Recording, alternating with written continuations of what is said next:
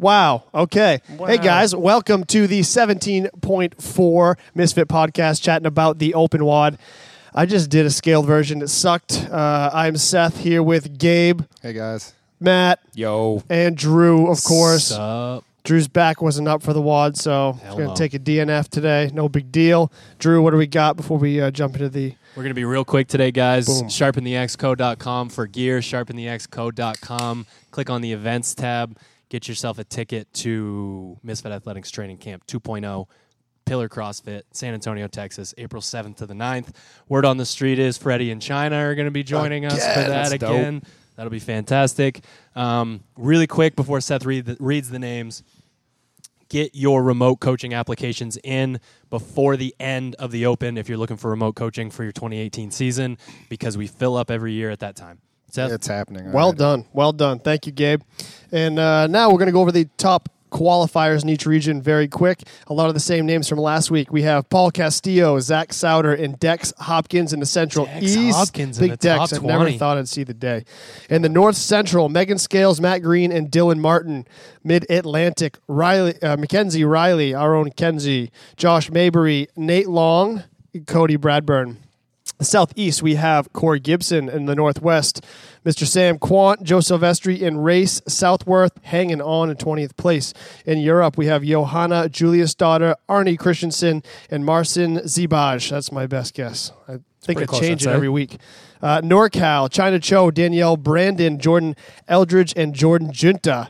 Northeast, Claudia Vasquez, Corey Lunny, Austin Spencer, Cody Mooney, Anthony Vasquez, and I will say our own Max Bragg is just one spot out. He's So in close. 21st. Bro. Honorable mention. Latin America still hanging on. 4th place, nice and solid. Zathan Simpson, Southwest, Chloe Wilson, Tylen Rashawn, and in the South Central, a whole slew of characters. Alexis Johnson, Jessica Alvoit, Rachel Campbell, Travis Williams, Dusty Flores, Kendall Kersey, and Big Joe Gesner back in the top 20 after 3 weeks. Boom! Peaked. Well, I kept it high energy, boys. Let's talk about that everything you had? 17.4. So you actually got to do a version of it that's pretty similar to what most people experience this year. Live went down, but we're recording. So sorry, you'll be watching us not live, but you'll catch up in a second. You'll catch up. Yeah, so what'd you just say? I fucking did the workout, yes? Yeah, did you got it. to do a I- version that was similar Yeah. to what people experience. I scaled the deadlifts back because I really can't handle that kind of volume on my back either. But I had a lot of fun with the wall balls and the rowing, and I had somebody who could kind of push me through the middle of the workout, so I had to actually make it sweaty and difficult. And then I did my best on one of my shittiest movements, handstand push-ups. It's over. I mean, it's You have no idea how many reps you did because Austin didn't fucking count. He said 22, 3, or 1. I did He wasn't really I did sure. so few that I could keep track. I did 22 reps, and I got a bunch of no reps in there too. I did a better job meeting the standard this year than in years past. I guess was actually it the belt?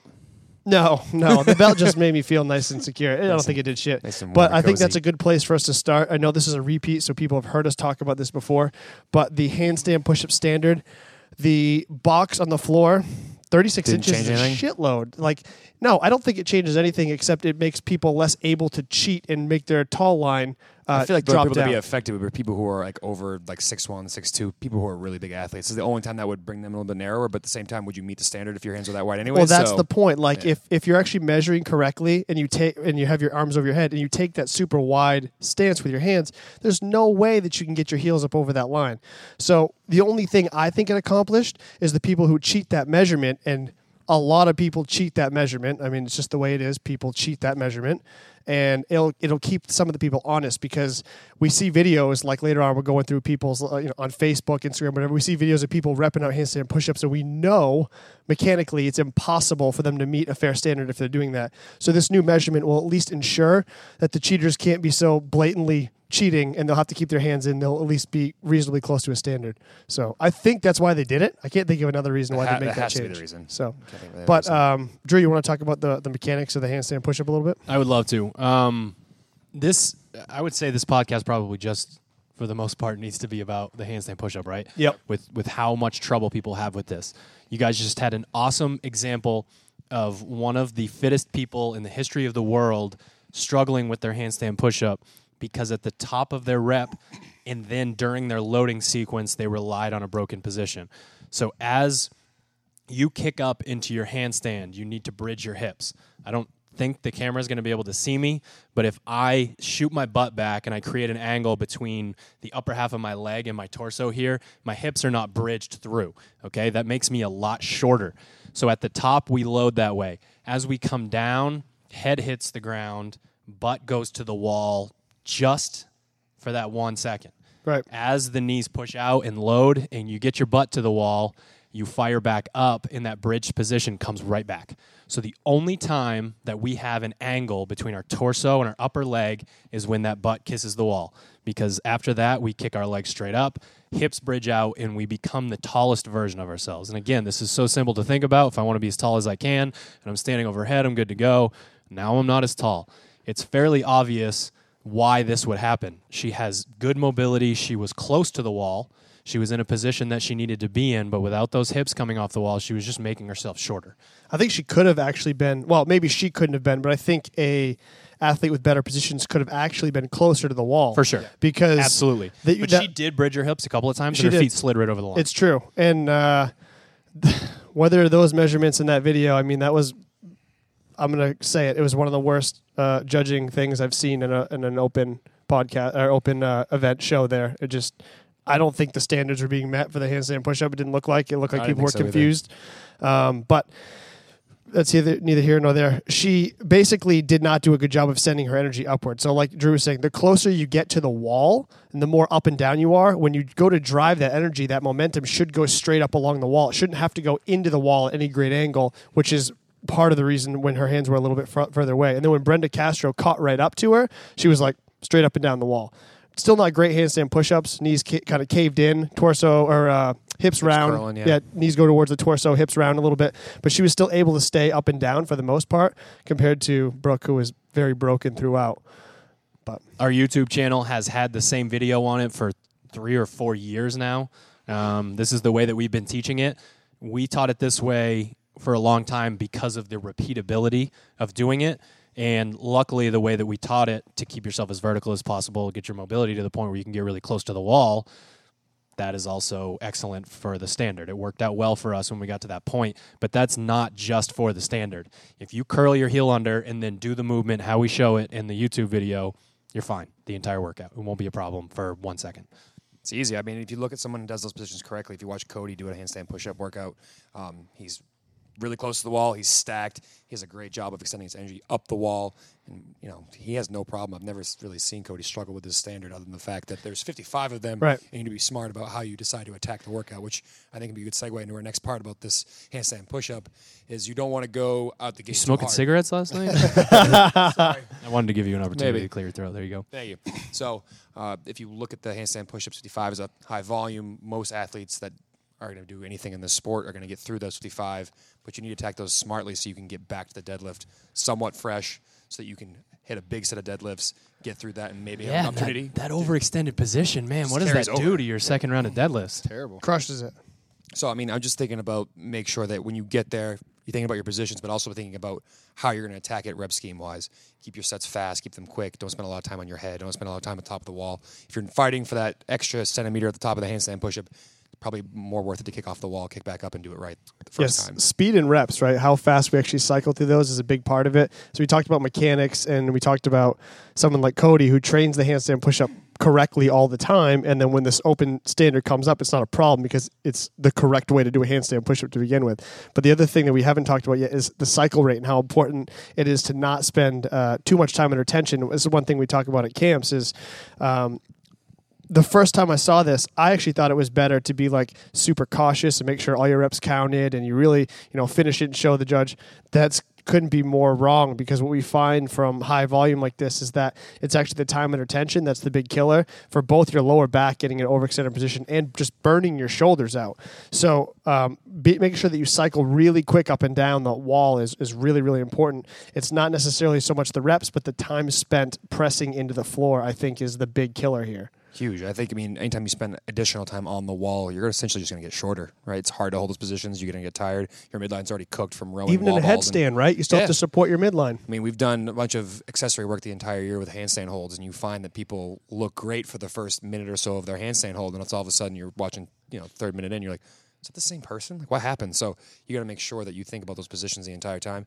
And when you're doing a workout like this where you have to hit such a big set or a big number of handstand push-ups, the sets being small and fast is definitely a better way to go rather than trying to go big out the gate and see what you can do to hang on. What is that? What's a small set or small fast set?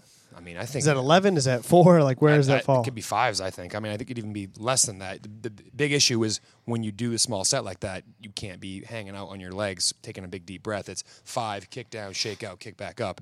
The tempo changes when the sets are smaller. You have to be more conscientious of getting back up on the wall over and over again when you have smaller sets. It's important to, when you're talking about strategy in terms of how you break it up, is you're always trying to tell people, who are you talking about when you say that? I don't see people trying to make it to regionals kicking up and doing 5s to begin with.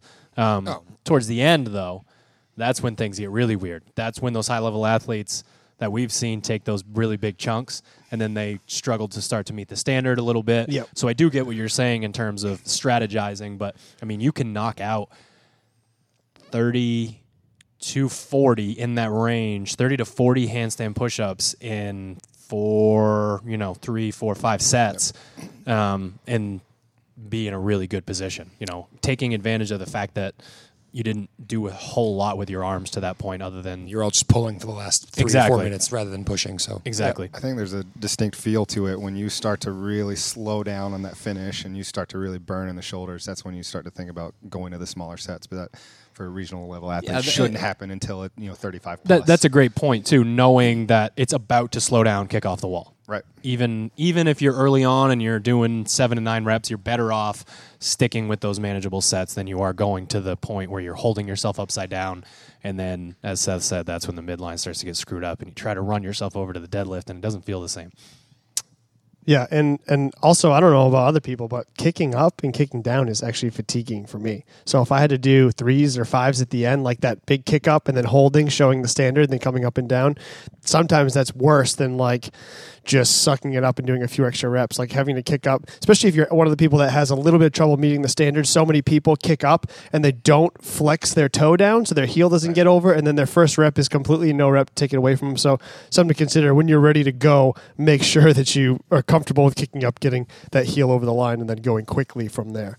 But do we have any, if we go movement by movement, deadlift tips, in terms of reps, form? The first set, I would say, you start at the gate, do a set that's bigger than your other sets, but don't go crazy. Don't burn yourself out. Don't be silly go about crazy. it. 30. I think high-level athletes are going to hit somewhere between 15 and 20 reps for their first set, and then they'll probably do 10 or between 5 and 10 the rest of the way until they chunk away at the rest of the movements. I just think it's one of those things that doesn't pay to be the first one off the deadlift bar. I know it's a tie-break time for that part of the workout, but it literally is irrelevant. Right. It doesn't really matter until you get back to the second correct, round of only the deadlift. second round of Even deadlift. somebody with short breaks is going to be really close to you within 10 seconds of you. So Yeah, so it's not worth in the deadlift. I just think that the good athletes are going to do a big chunk to start, pick a number they can repeat over and over again, and then move on to the next movement. And they probably will, but honestly, any good athlete can get away with 11s too.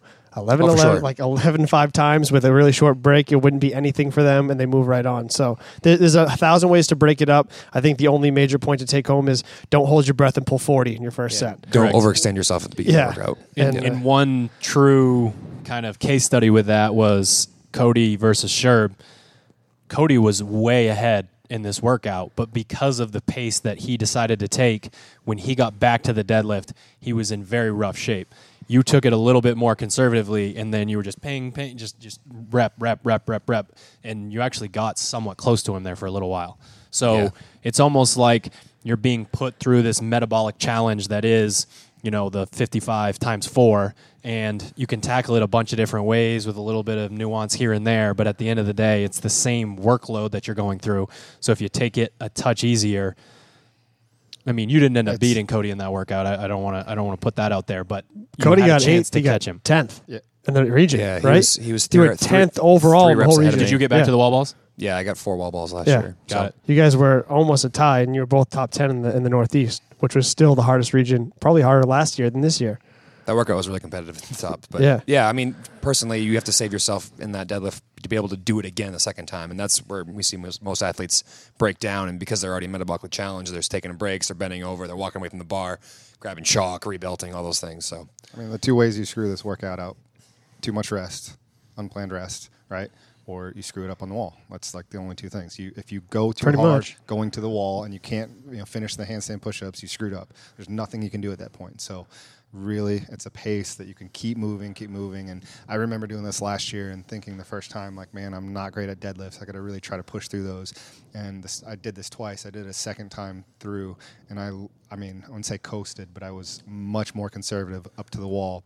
I knocked probably 90 seconds off of my time on the wall and got 15 more deadlifts on it. So it's literally the workout starts on the wall and then back at Do you think somebody, and we'll use Jordan as the example, do you think somebody like Jordan, who we assume he's going to meet the standard, no problem with the handstand push-ups, and he has handstand push-ups all day, do you think someone like him can afford to push in like the wall ball row area, maybe row a little faster than most people might be comfortable, and maybe push big sets of wall balls because he knows he's going to be so good on the wall? Or is it that he is so good on the wall that he should take it easy the rest of the way and smoke it and get back to the deadlifts? What do you think, do you think is the better strategy I for think that? he could push a little bit harder on the road, knowing him as an athlete that he can deal with push-ups under fatigue, and fatigue meaning the heart rate.